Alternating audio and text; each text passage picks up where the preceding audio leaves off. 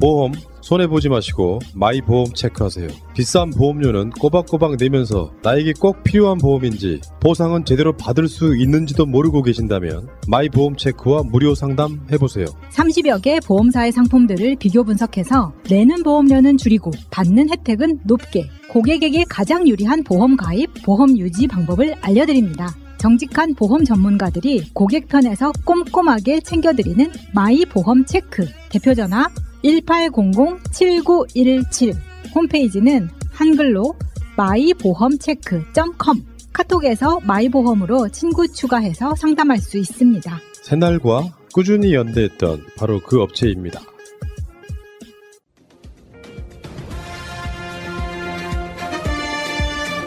꼭 알아야 할 어제의 뉴스. 어제 윤석열 캠프 선대위원장으로 합류한 주호영 의원의 라디오 인터뷰 발언이 문제가 됐습니다. 윤 후보의 2030 지지율이 낮은 이유를 묻는 질문에 청년들이 단편적인 인상에 영향을 받는다는 취지로 답한 겁니다. 20, 30대는 정치인들의 그 이전의 여러 가지 일들은 잘 기억을 하지 못하고 지금 가까이 뉴스를 접하고 보는 이런 것 가지고 판단하는 경향이 있어서 경쟁 주자들은 당장 공세에 나섰습니다. 홍준표, 원희룡 캠프는 2030 폄하 발언이라며 즉각 사과를 요구했고 유승민 캠프도 2030에 대한 이해라곤 찾아볼 수 없다고 목소리를 높였습니다.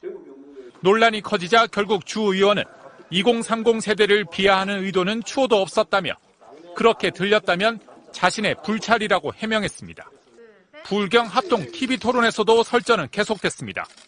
이번 대선은 깨끗함 대 더러움의 프레임으로 가야 한다고 주장했던 홍준표 후보는 또다시 윤 후보의 도덕성을 지적했습니다. 각종 비리 후보들이 나와서 오징어 게임처럼 돼가고 있다. 한탄을 내놨어요. 한국의 문화적 수준을 이야기하면서요. 그게 홍 후보님도 해당되는 거 아니겠습니까? 그걸 왜 나를 꺾고 들어가요? 이재명 후보하고 윤석열 후보 이야기인데. 전직 대통령 수사 문제도 또 꺼내들었습니다. 전부 대통령한테 뇌물 줬다고 뇌물죄로 엮어가지고 난거 처벌하는 것 보고 저건 아니다. 지금 국민들한테 그런 말씀 하시면은 수사 지휘를 한다고 그래서 서울지검장이 상납을 받으면은 그게 되겠습니까? 유승민 후보는 다른 후보들은 일주일이면 다 털린다는 윤 후보의 발언을 놓고 설전을 벌였습니다. 이런 모욕은 제가 처음 당합니다. 터는데 일주일도 안 걸리는 후보가 저 유승민입니까? 터는데 다 터는데 일주일이면 끝난다는 게 아니라 이게 이제 일주일도 안 돼서 털기 시작을 해가지고 가만히 안 둔다 이런 얘기죠. 후보님. 원희룡 후보는 윤 후보에게 전직 대통령에 대한 수사가 정의 실현인지 정치 보복인지 따져 물었고 윤 후보는 명확한 답은 하지 않았습니다. MBC 뉴스 김민찬입니다. 윤석열 전 검찰총장은 2011년 대검중수부 1과장과 2과장을 맡아 부산저축은행 불법 대출 의혹을 수사했습니다. 6조 원대 불법 대출이 드러났고 인천 효성동과 용인 수지구의 도시개발 비리 의혹도 확인됐습니다. 박연호 당시 부산저축은행 회장 등 정관계 고위인사를 포함해 76명이 재판에 넘겨졌습니다. 윤 전 총장 측은 법과 원칙에 따라 성역 없이 수사했다는 입장입니다. 하지만 여기에 대장동 불법 대출 의혹은 빠져 있습니다. 대검은 이후 저축은행 비리 합동 수사단까지 출범시켜 이상득 전 의원도 구속했지만 대장동 불법 대출은 수사하지 않았습니다. 여당이 지적하는 부분입니다. 10억 원의 뇌물을 받고 1,000억 원대 불법 대출을 대장동 사업에 연결해준 조모 씨가 참고인 조사만 받고 풀려났습니다. 하지만 조 씨는 4년 뒤인 2015년 수원지검의 대장동 비리 수사에서 같은 혐의로 구속돼 징역 2년 6월을 받았습니다. 당시 남욱 변호사 역시 불법 로비 의혹으로 구속됐다 무죄를 받았는데 이때 정영학 회계사도 참고인 조사를 받았습니다. 여당이 2011년 윤 전 총장의 수사가 부실했다는 의혹을 제기하는 이유입니다. 그만큼 가족에 문제가 많았다는 것 아닙니까? 아니 그럼 말씀을 해보십시오. 어떤 문제인지. 그럼 내가 물어볼게요. 네. 지금 부인의 도이치모터스 주가 조작 사건 이정필이가 도망갔죠. 도망간 이정필이라는 사람이 검찰에서 자백을 다 했다고 합니다. 이거 천만 그리고 그랬으면 벌써 저희 집사람 소환했겠죠. 망신 주기 위해서라도. 증권회사 직원한테 주문을 낼 수 있는 권한만 줬는데 그거 4개월 딱 하고는 그 사람하고는 끝났고 그 당시에 도이치모터스라고 하는 것은 주가의 변동도 크지 않았고 여기에 신한증권 거래 내역만 공개하면 간단하다고. 그렇죠. 그거 내일 공개하면 공개할 용이 있습니다. 있죠. 예, 있습니다. 그거는 이미 그거 공개하죠. 2010년에 그 거래 내역 공개하겠습니다. 국내 코로나19 신규 확진자는 모두 1,050명입니다. 열흘째 2,000명 아래를 유지한 것이자 103일 만에 가장 적은 겁니다. 지역 감염자 1,030명 가운데 수도권 비중은 77%에 달했습니다. 비수도권에선 대구에서 가장 많은 41명의 확진자가 나왔습니다. 이처럼 확산세가 누그러진 가운데 완화된 새 사회적 거리두기가 시행됩니다. 우선 사적 모임 가능 인원이 늘어납니다. 4단계인 수도권에선 장소와 시간에 관계없이 접종 완료자를 포함해 최대 8명까지, 3단계인 비수도권에선 최대 10명까지 모일 수 있습니다. 또 수도권에선 독서실과 영화관은 자정까지 운영할 수 있게 됐고, 비수도권에선 식당과 카페까지 자정까지 영업할 수 있습니다. 결혼식에는 음식 제공과 관계없이 최대 250명까지 모일 수 있고 스포츠 경기 관람도 일부 허용됐습니다. 다만 이처럼 완화된 거리두기 조치로 확산세가 다시 거세질 수 있다는 우려가 나옵니다. 단풍철을 맞아 늘어난 이동량과 바이러스 확산이 쉬운 겨울철이 다가오는 점도 변수입니다. 사적 모임 규모가 확대되고 또 많은 그런 운영 시간들이 확장되는 그런 부분들이 있기 때문에 이러한 그 거리두기 완화의 효과가 어떻게 나타나는지도 같이 살펴봐야 될 것 같습니다. 방역 당국은 완전한 일상 회복 전까지 방역 수칙을 준수하고 백신 접종에 적극 참여해 줄 것을 당부했습니다. 연합뉴스TV 소재형입니다. 문재인 대통령이 탄소 중립과 온실가스 감축은 국가의 명운이 걸린 일이라며 우리 경제의 지속 성장과 국가 경쟁력을 높이기 위해 더욱 속도감 있게 실현해 나갈 것이라고 밝혔습니다. 문 대통령은 오늘 정부의 온실가스 감축 목표를 2018년 대비 40% 감축으로 상향 결정한 탄소중립위원회 2차 전체 회의를 주재한 자리에서 국가 전체가 총력체제로 임해야 할 것이라며 이같이 말했습니다. 문 대통령은 산업계와 노동계의 걱정이 많겠지만 정부는 기업에만 부담을 넘기지 않고 정책적, 재정적 지원을 아끼지 않겠다고 약속했습니다. 먼저 오전 국감에 대한 얘기 어떠셨어요? 야. 그 옆에 지금 이어폰으로 국감 듣고 있잖아요. 너무 재밌죠. 네, 지금 실시간 우리 방송 보실지 모르겠어요. 그게 더 재밌는데. 국감 다 보고 있을 것 같은데 국감 중계 방송 하는 게 더 나을 것 같긴 한데. 그러니까 실시간 우리가 방송 멘트 해석하고. 오늘 뭐 보기에는 이제 준비를 많이 하시더라고요. 보니까 판넬로 이렇게 부동산값 오른 것도 보여주고 그다음에 당시 예상이익이랑 그거를 저는 유식있게 본 게 파란색하고 빨간색으로 해가지고 파란색은 공공이익이고 빨간색은 민간으로 이렇게 해서 빨간색은 국힘, 그러니까 파란색은 민주당. 어쨌든 이제 그걸 연상하게끔 만들어 놓으셨고 제일 눈에 띄는 거는 결국은 이제 돈 받은 놈이 범인이고 저 나눠 먹은 놈이 작물 나눠 먹은 놈이 뭐라 그랬죠? 도둑이다 그랬죠. 도둑이다. 우리 그런 얘기 디테일한 거 여러분 재밌더라고요. 이제 끝부분에 집중적으로 하고요. 드디어 JYP 오셨습니다. 아유, 자. 뭡니다. 근데 우리들 오늘 뭐 월요일이기도 한데. 온 건 아니시고. 다들 얼굴이 되게 화사하네요. 딴 날하고 다르게. 그죠? 안 화사한데? 기분이 좋지 않아요? 뭔가 그게 왜. 지금 사회 보시는 분이 제일 화사하신데. 제가 원래 이제 그 YTN 월요일 분장 방송 그대로 오셨네. 분장을 한 얼굴이라 다른 데보다 좀 낫죠, 여러분? 엄청 잘하시대요. 조명을 좀 줄여야 될 것 같아요. 김경진 의원하고 하는데 김경진 의원 전 의원이 만만치 않은 사람인데. 보셨어요? 야, 역시 우리는 JYP계. 그러면 지금 뭐 한 주 어떻게 보내셨는지 살짝 얘기하고 시작하죠. JYP 어떻게 지내셨어요? 뭐 저는 요즘 정봉주 의원하고 이 대장동 관련되는 거 따라다니다고 힘듭니다. 저 수집하는 거? 야, BBK 이후로 또 역시 선수가 해야 되는 게 있더라고요. 쫄깃쫄깃하기도 하고, 우리 정봉주 의원 보면은 너무 잘하시고 적극적이고 다 훌륭하신데. 뭐 계속 한 방 나온다는데 왜 한 방이 안 나와요? 나갔는데. 이거를. 국회의원이 아니니까 이 메이저 언론에 대고 이야기하는 게 민영사상의 문제 이런 것들 때문에 조금 부담이죠. 그것 때문에 옆에서 제가 늘 이렇게 자제시키고 추론입니다. 또는 가정입니다. 이렇게 이야기를 하고 있는데 경험이 있어가지고 좀 쫄으셨나? 아니 뭐 지금도 세게 하고 있어요. 정봉주 의원은. 네. 좀 이따 그 얘기 좀 저희도 그 선 넘지 않는 선에서 풀어내죠. 그리고 우리 현근택 용인 남자는 저는 사실은 세 분이 방송일 안 나가서 그런지 갑자기 경선 끝나고 방송이 엄청 그렇어요. 혼자만 하시던데 독점하시던데. 독점이 아니고 일주일에 뭐 15번 막 이렇게 되더라고. 뭐냐면 이제 방송을 안 나가시니까 제가 보니까 저한테 이제 오른 것 같은데 이거 이 사무실 일도 해야 되는데 SBS 왜 자꾸 나한테 전화 오게 해요? 하도 이게 시간이 일찍 밀려가지고 다른 겹치니까 그런데 방송을 많이 하고 있어요. 요즘. 틀면 나온다고. 인기 폭발입니다. 우리 저기 진영에서 가장 화력이 좋으시니까. 화력이 좋아요. 아니 그건 아니고. 이재명 있고 현근택이죠. 이 세 분이 나가던 데를 아마 저한테 다 몰아준 거예요. 밥은 사겠습니다. 어떻게 보내셨어요? 아니, 밥은 우리가 사야죠. 고생하시는데. 저야 유튜브 방송하고 팟캐스트 하고 이러고 있습니다. 조금씩 이제 올라오고 계시죠? 네네네. 좀 쉬고 계셨다가 이제 혼자 뛰어야 되는 시간 올 것 같습니다. 조 변호사님 금요일 2시 반 팟캐스트 나오셔야 됩니다. 알겠습니다. 2시 반이요? 네, 그러면 저희가 오늘 다룰 이야기가 사실은 지금 현재 경기도 국감보다는 좀 재미가 없을 수 있지만 또 나중에 이거 녹화해놓고 돌려보실 우리 시청자들을 위해서 시작을 해야죠. 시작하겠습니다.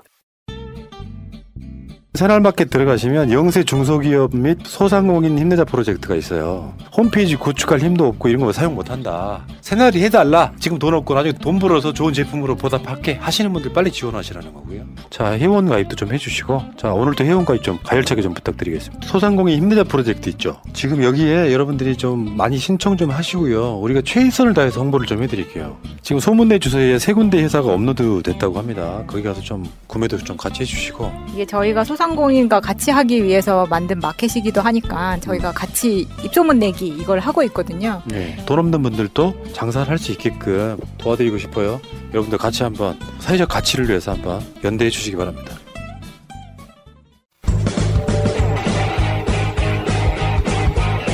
제도로서의 민주주의가 흔들리고 구타는 일은 이제 없습니다. 민주주의가 밥이고 밥이 민주주의가 되어야 합니다.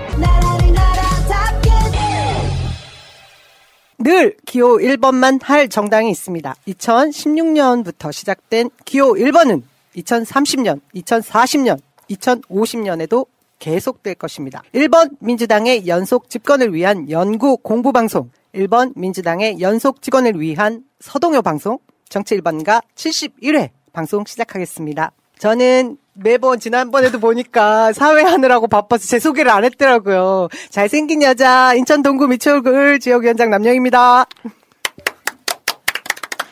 제 선배님 계시죠? 박진영 대구 가톨릭대 특임교수. 예, 억울하지 않고 이제는 10대 지식인. 예, 김포남자 오셨습니다. 안녕하세요, 박진영입니다. 예, 현근택 변호사, 예, 전 열린캠프 대변인이고 용인남자. 네, 안녕하세요. 용인남자 현근택입니다. 잘 써먹고 있습니다, 용인남자. 네. 저희 노트북 갖고 오시지. 노트북 있는데. 한 번 하고 부끄러워가지고. 아니, 저기 어디가 딴 데 갔더니 막 뭐라 하더라고요. 글자를 띄었어라, 뭐. 용일이 하나, 용일로 익었다, 뭐. 많아가지고. 일용으로 읽는 거 아니에요? 그 옆에, 예, 우리 조상호 변호사. 민주주의는 상호작용. 아, 그런가요?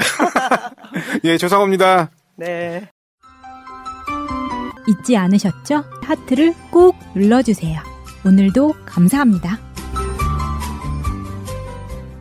그럼 저희가 이제 오늘 현재 아주 뜨겁게 진행되고 있는 이재명 경기도지사의 그 국감 현장은 뒤에 우리가 중점적으로 이야기를 다루고요. 지난주에 또 굉장히 핫했던 이야기인데 오늘 여기 또 두 분의 전문가가 계시니까 윤석열 후보에 대한 이야기가 사실 굉장히 심각한 이야기임에도 불구하고 언론에서 기승전 이재명으로 다루다 보니까 그 비중이 뭐 제가 볼 때는 한 10대 1도 안 되는 것 같아요. 그 징계 청구에 대한 법원의 판결이 났던 부분 얘기를 먼저 엮어보려고 합니다. 그 부분에 대해서 이제 그 윤석열 후보 측에서는 왜 이 시점에 자기들의 그 검찰총장이었던 당시에 2개월 정직 처분에 대한 판결이 정당했다라고 내냐 이런 바보 같은 얘기를 했는데 본인들이 그 소송 제기한 거 아니에요? 맞죠. 예, 그건 본인이 제기한 거고요. 그 소송을 하니까 판결이 나오는 거고 그 다음에 사실은 자기들이 이제 대선에 영향이 혹시 있을까봐 뭐 자기들이 이긴다고 생각했나 봐요. 당연히 져야 되는데 근데 빨리 내달라고 했다는 거예요 재판부에. 그러니까 좀 빨리 내서 이거를 딱 어떤 지금 경선 과정에서 호재를 삼고 싶었던 건지 빨리 내달라고 해서 빨리 내준 겁니다. 근데 왜 이 시점에서 내냐고 얘기하면 그것도 웃기는 거잖아요. 그러니까 그것조차도 말이 안 되고 그 다음에 사실은 그 사건에서 보면 이제 크게 두 가지 징계 사유가 인정되는데 한 가지가 이제 판사 사찰, 그다음 또 한 가지가 채널A 측근을 비호하기 위해서 감찰과 수사를 방해했다는 거예요. 근데 뭐 아시다시피 예전에도 뭐 그 트럼프 대통령 사례 아시겠지만 트럼프 대통령이 가장 중요한 탄핵 사유로 이제 민주당에서 꼽고 탄핵을 추진했던 사유가 뭐였냐면 본인과 본인 측근에 대한 수사 방해였습니다. 그거는 미국 대통령의 경우에는 명백한 탄핵 사유예요. 그러니까 이분은 대통령이 되시기도 전에 대통령 탄핵 사유부터 먼저 만들어요.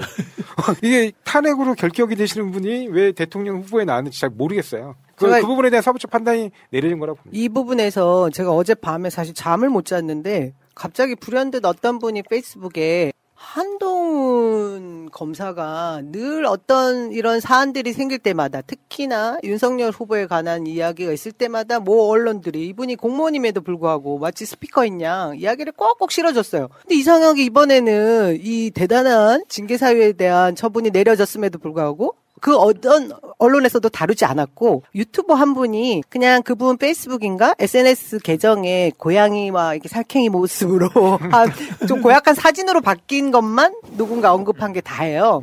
그래서 굉장히 궁금하더라고요. 그리고 또 하나 제가 말씀드리고 싶었던 게 조금 전에 우리 조상호 변호사가 말씀하셨는데 측근에 대한 수사 방해가 굉장히 위중했잖아요. 그 측근이라고 함은 고발 사주에서도 드러났던 손준성 그 디지털 증거가 있는 손준성 검사 그리고 한동훈 검사 뭐 여러 명이 이제 해당이 될 수 있잖아요.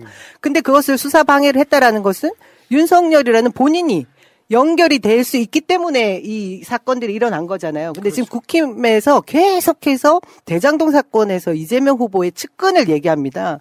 근데 여기서 두 개가 굉장히 이 두 사건이 다른 것을 하나 제가 짚고 싶었어요.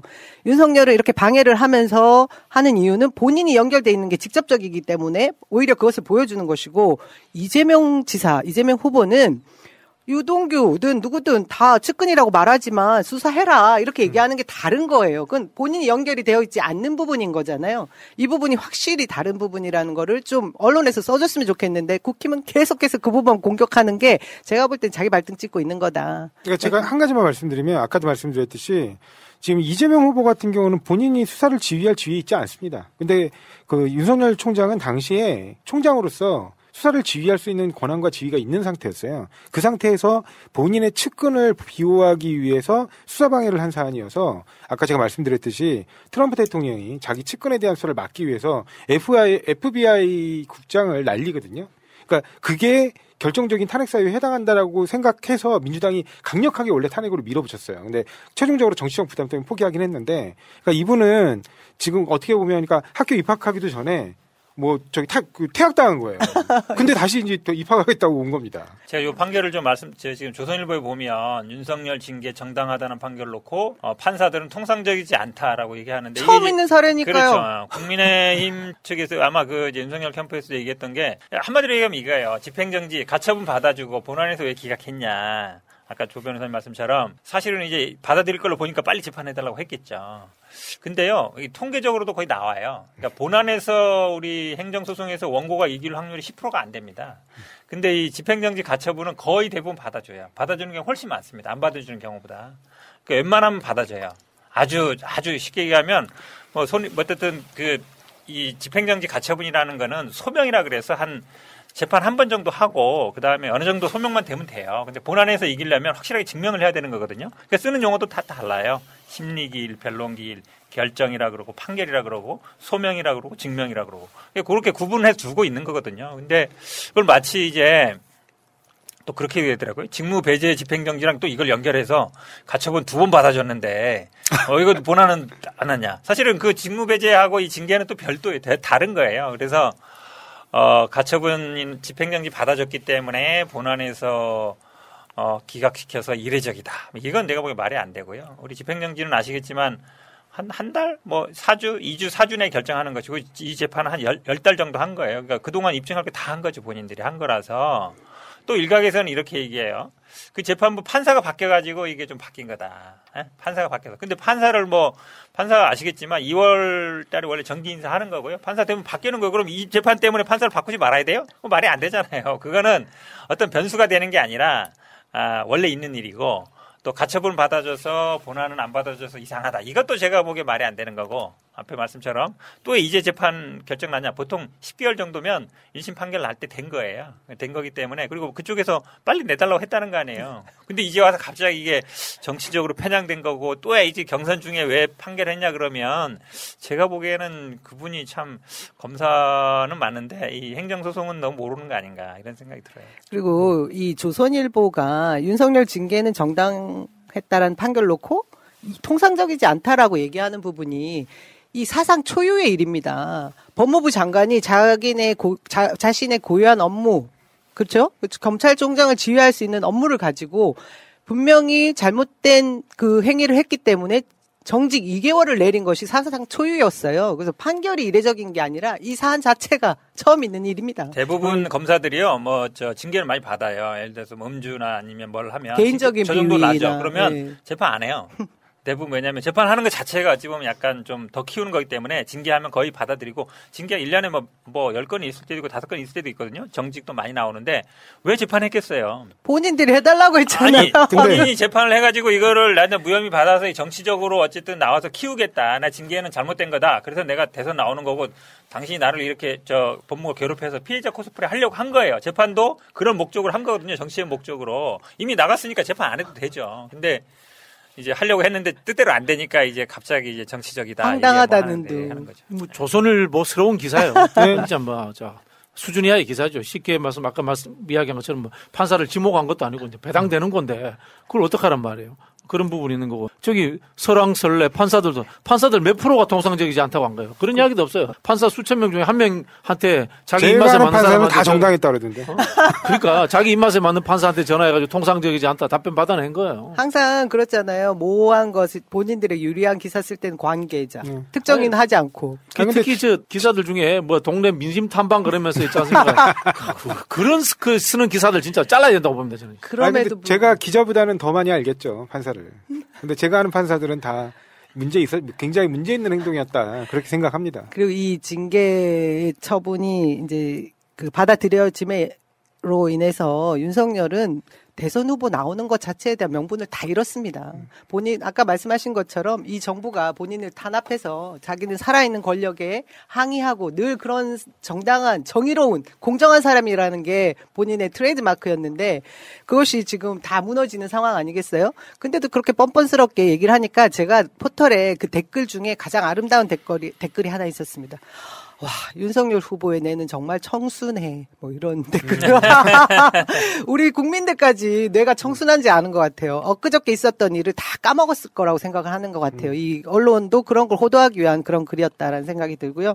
저는 무엇보다 이 판결로 추미애 전 법무부 장관이 옳았다. 모두들 그것에 대해서 참 죄송한 마음도 있죠. 우리 민주당 의원들은. 추미애 장관님 변호사였는데 감회가 새롭겠네요.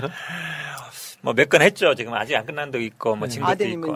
있어요. 아들도 있고, 언론사 관계도 있고, 지금 제가 고발돼서 이제 모형이 받았는데 항고된 것도 있고. 그래서 이제 아직 끝난 건 아닌데, 이게 사실은 이제 법 문제는 아닌데요. 그러니까 법에도 원래 공무원이 파면되거나 이러면 공직 출마 이런 거 못 하게 돼 있어요. 근데 지금 만약에 이 정도 사안이고 이러면 지금은 징계, 정직 2개월 했지만, 만약에 고발 사주권 같으면 저는 아마 파면도 가능했을 거다. 그러니까 탄핵이나 이런 것도 가능했을 거라서 사실은 우리 공무원이 어떤 징계를 받고 그 다음에 물론 이게 선출직이라 좀 다른 얘기도 있을 수 있지만 다른 공직에 간다? 그 자체가 사실은 모순이에요. 그렇잖아요. 공직을 잘 마치고 정리를 마치든지 해서 가는 것이지 물론 중간에 나올 수 있지만 여기서 뭔가 징계를 받았는데 검찰총장보다 대통령은 어차피 더 중요한 자리잖아요. 법을 떠나가지고. 근데 그걸 출마한다. 여기서 징계받은 사람이 그건 제가 보기에 안 맞아요. 국민들이 제가 보기에는 그 부분이 저는 아마 본선이나 이게 또 중요한 이슈가 될 걸로 보고 있습니다. 제가 한 말씀 드리고 싶은 건 추미애가 옳았다 이런 표현을 할 때 그럼 정직 2개월이 결국 정당했다 그렇게 본 건데 정직 2개월이 정당했다라고 본 게 아니고 재판부는 엄밀히 얘기하면 최소 면직 이상이에요. 그러니까 파면도 가능하다는 취지예요. 그리고 사실은 추미애 장관은 당시 징계 청구할 때 제가 기억하기로는 면직 이상의 중징계를 요구했어요. 맞습니다. 근데 징계위원회에서 최종적으로 징계 수위를 낮춰준 거예요. 정직 2개월로.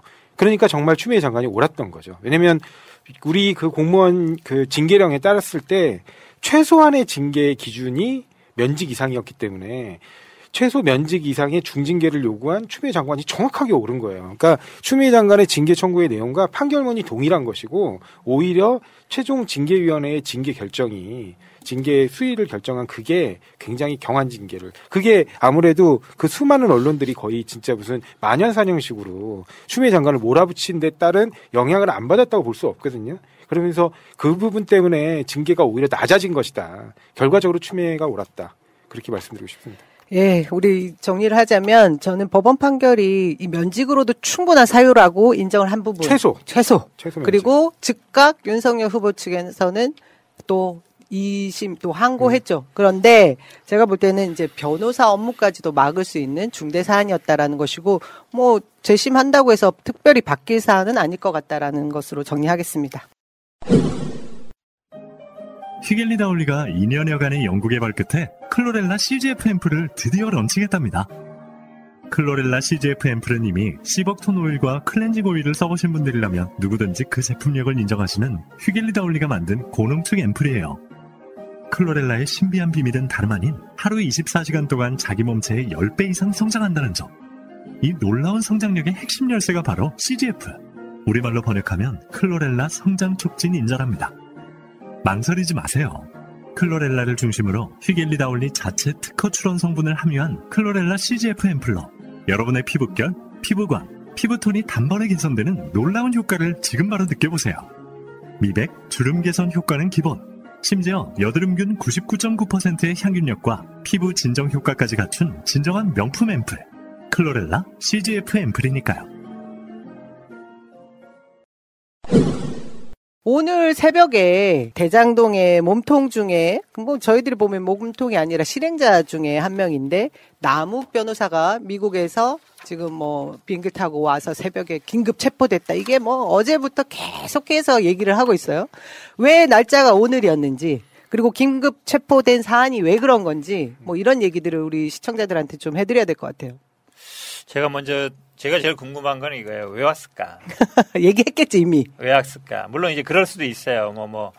정관 변호사들 많이 선임했을 것 같은데 사실 어쨌든 보면 미국으로 이제 도피한 거잖아요. 뭐 돈도 많이 벌었고. 근데 아마 지금 이 남욱 이분이 2010년부터 여기 관여된 사람이거든요. 이강길이라고 처음에 그 사람이 있었지만 그 다음에 이제 남욱이고 그 다음에 들어온 게 뭐 정영학이나 김만배 정도 돼요. 그러니까 초기 1세대, 2세대 넘어가는 사이에 있는 분인데 이분이 어찌 보면 이 역사를 다 그린 사람이에요. 실제로 뭐 구속도 됐었고. 근데 아마 제 생각이 그래요. 이게 보니까 다 이제 핑퐁 게임 하는 거예요. 다 자기한테 뒤집어 쓰이게 생긴 거죠. 보니까 다 뭐 녹취록도 그렇고. 아니 결국은 그럴 거 아니에요. 이거 다 남욱이 했습니다. 남욱이 한 거 저는 모릅니다. 그분이 한 거예요. 다 이렇게 미룰 수 있거든요. 그러니까 가만히 돌아가는 거 보면 이게 내가 미국에 있으면 뭐 나중에 어차피 소환 통보도 받을 거고 뭐 여권도 무효화 되겠지만 뭐 범죄인 인도 협약도 할 거고 나중에 끌려가느니 그냥 지금 가서 오히려 판을 하는 왜냐면 변호사잖아요.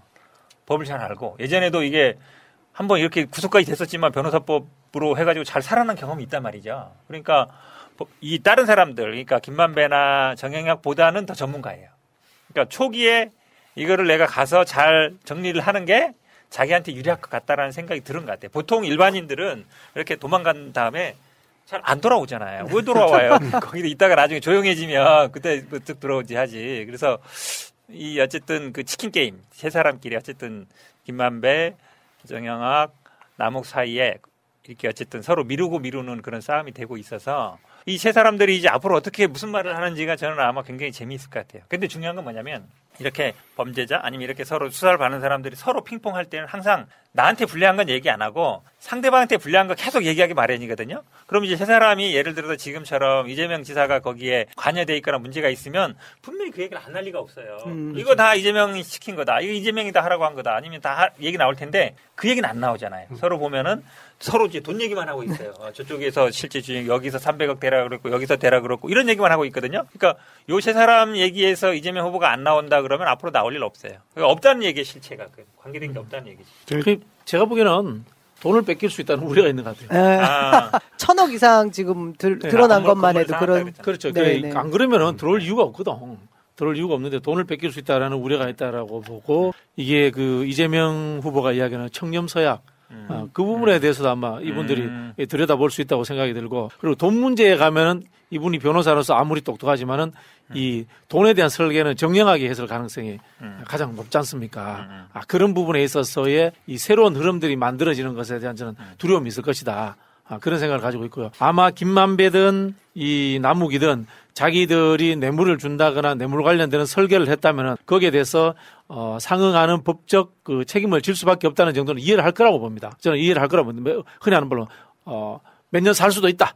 뭐 이런 생각을 저는 할 수 있을 거라고 봅니다. 그럼에도 불구하고 저는 이분들이 들어온 거는 첫 번째는 돈을 다 뺏길 수 있는 가능성이 남아있다라는 거. 그 다음에 자기가 들어오지 않으면 금방 우리 현 변호사 말씀하신 것처럼 현장에 없는 사람이 다 뒤집어설 수 있다라는 이런 하나의 우려. 이것 때문에 저는 들어오지 않았나 이렇게 짐작을 해봅니다. 네. 저는 이분 말씀 중에 그러니까 이분이 어떻게 보면 범죄와 관련돼 가지고 인정하는 듯한 진술을 몇 가지 한 게 있어요. 그러니까 첫 번째가 뭐냐면 김만배가 50억씩 이른바 7인 50억 클럽이 있잖아요. 네. 7명 350억 합계. 그거를 뭐 이렇게 정해놓은 게 있다. 그다음에 뭐 그분 얘기하면서 700억 얘기한 적 있다. 그거를 미국에서 JTBC랑 인터뷰할 때 얘기를 했어요. 이거는 무슨 얘기냐면 이렇게 얘기를 함으로써 결국에 김만배는 뭐라 그랬냐면 그거 다 없는 얘기다. 그렇게 되면 최종적으로 너 이거 거짓말한 거니까 나중에 우리 비용 정산할 때 너 이거 이제 두 번 다시 얘기 못 하는 거야. 이러면 이제 이익을 더 많이 가져갈 수 있는 구조죠. 그러니까 거기서 아예 쐐기를 받기 위해서 얘기한 측면이 있어요. 이거는. 그다음에 또 한 가지가 뭐냐면 이번에 들어오기 직전에 그 샌프란시스코 영사관에서 임시 출입증을 받으면서 인터뷰를 할 때 뭐 무슨 얘기를 했냐면 유동규한테 정혁이랑 나랑 돈 모아서 3억 준 거 맞다. 3억은 인정을 해요. 그 3억을 왜 인정하겠어요? 공소시효가 지났어요. 본인의 공소시효는 지난 거예요. 2013년 일이죠. 네, 본인 7년밖에 안 되거든요. 위례 신도시 사업과 관련된 돈이에요. 네, 근데 이 사람이 지금 준 거는 그럼 결국에는 저거잖아요. 뭐 배임 증제죄라든가 뭐 이런 거거든요. 아니면 뭐 변호사법 위반이라든가 다 5년 이하의 징역 사건이라서 장기 10년 미만의 사건이에요. 그래서 7년의 공소시효가 지났습니다. 그러니까 자기가 공소시효 지난 건 인정을 하는 거예요.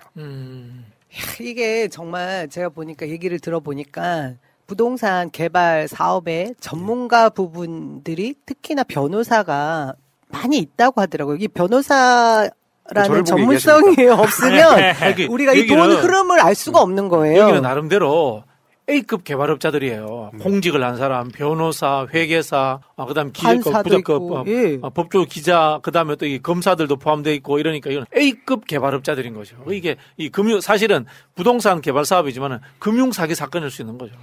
그렇죠. 지금 흐름을 이제 대충 이제 남욱 변호사가 긴급 체포된 이유에 대한 설명들을 지금 해주셨는데 긴급 체포라는 게 제가 볼 때는 사실 검찰과 주고받고 뭐 이미 뭐 얘기를 주고받고 해서 보여주기식 체포라는 생각이 들었어요. 사실 범죄 사실이 어느 정도 확정되지 않으면 체포라는 게 쉽지 않은 거잖아요. 뭐 그냥 데려다가 이분이 이미 이제 도피를 했었기 때문에 네. 영장은 뭐 발급될 거라고 보고요. 아마 구속영장도 발부될 가능해요. 왜냐하면 한번 도망갔기 때문에. 그리고 또 하나는 그 김만배 씨가 유동규 씨에게 줬다라고 하는 그 유동규를 지금 구속 수사할 수 있었던 근거가 됐던 5억. 그리고 아까 말한 3억까지 8억이 있잖아요. 근데 그중에 1억은 현금인데 4억은 또 수표였다라고 하면서 남욱 변호사 사무실에서 그 수표를 발견합니다. 이건 뭐 빼도 박도 할 수 없는 상황이잖아요. 어찌됐든 이 돈에 대한 흐름을 소명을 해야 되는 게 남욱 변호사한테 있는 것이고 그 남욱 변호사는 지금 자신이 털지 않으면 아까 말한 대로 더 많은 돈을 또 토해낼 수 있는 상황에 직면한 거를 본인이 아는 거죠. 이 상황 때문에.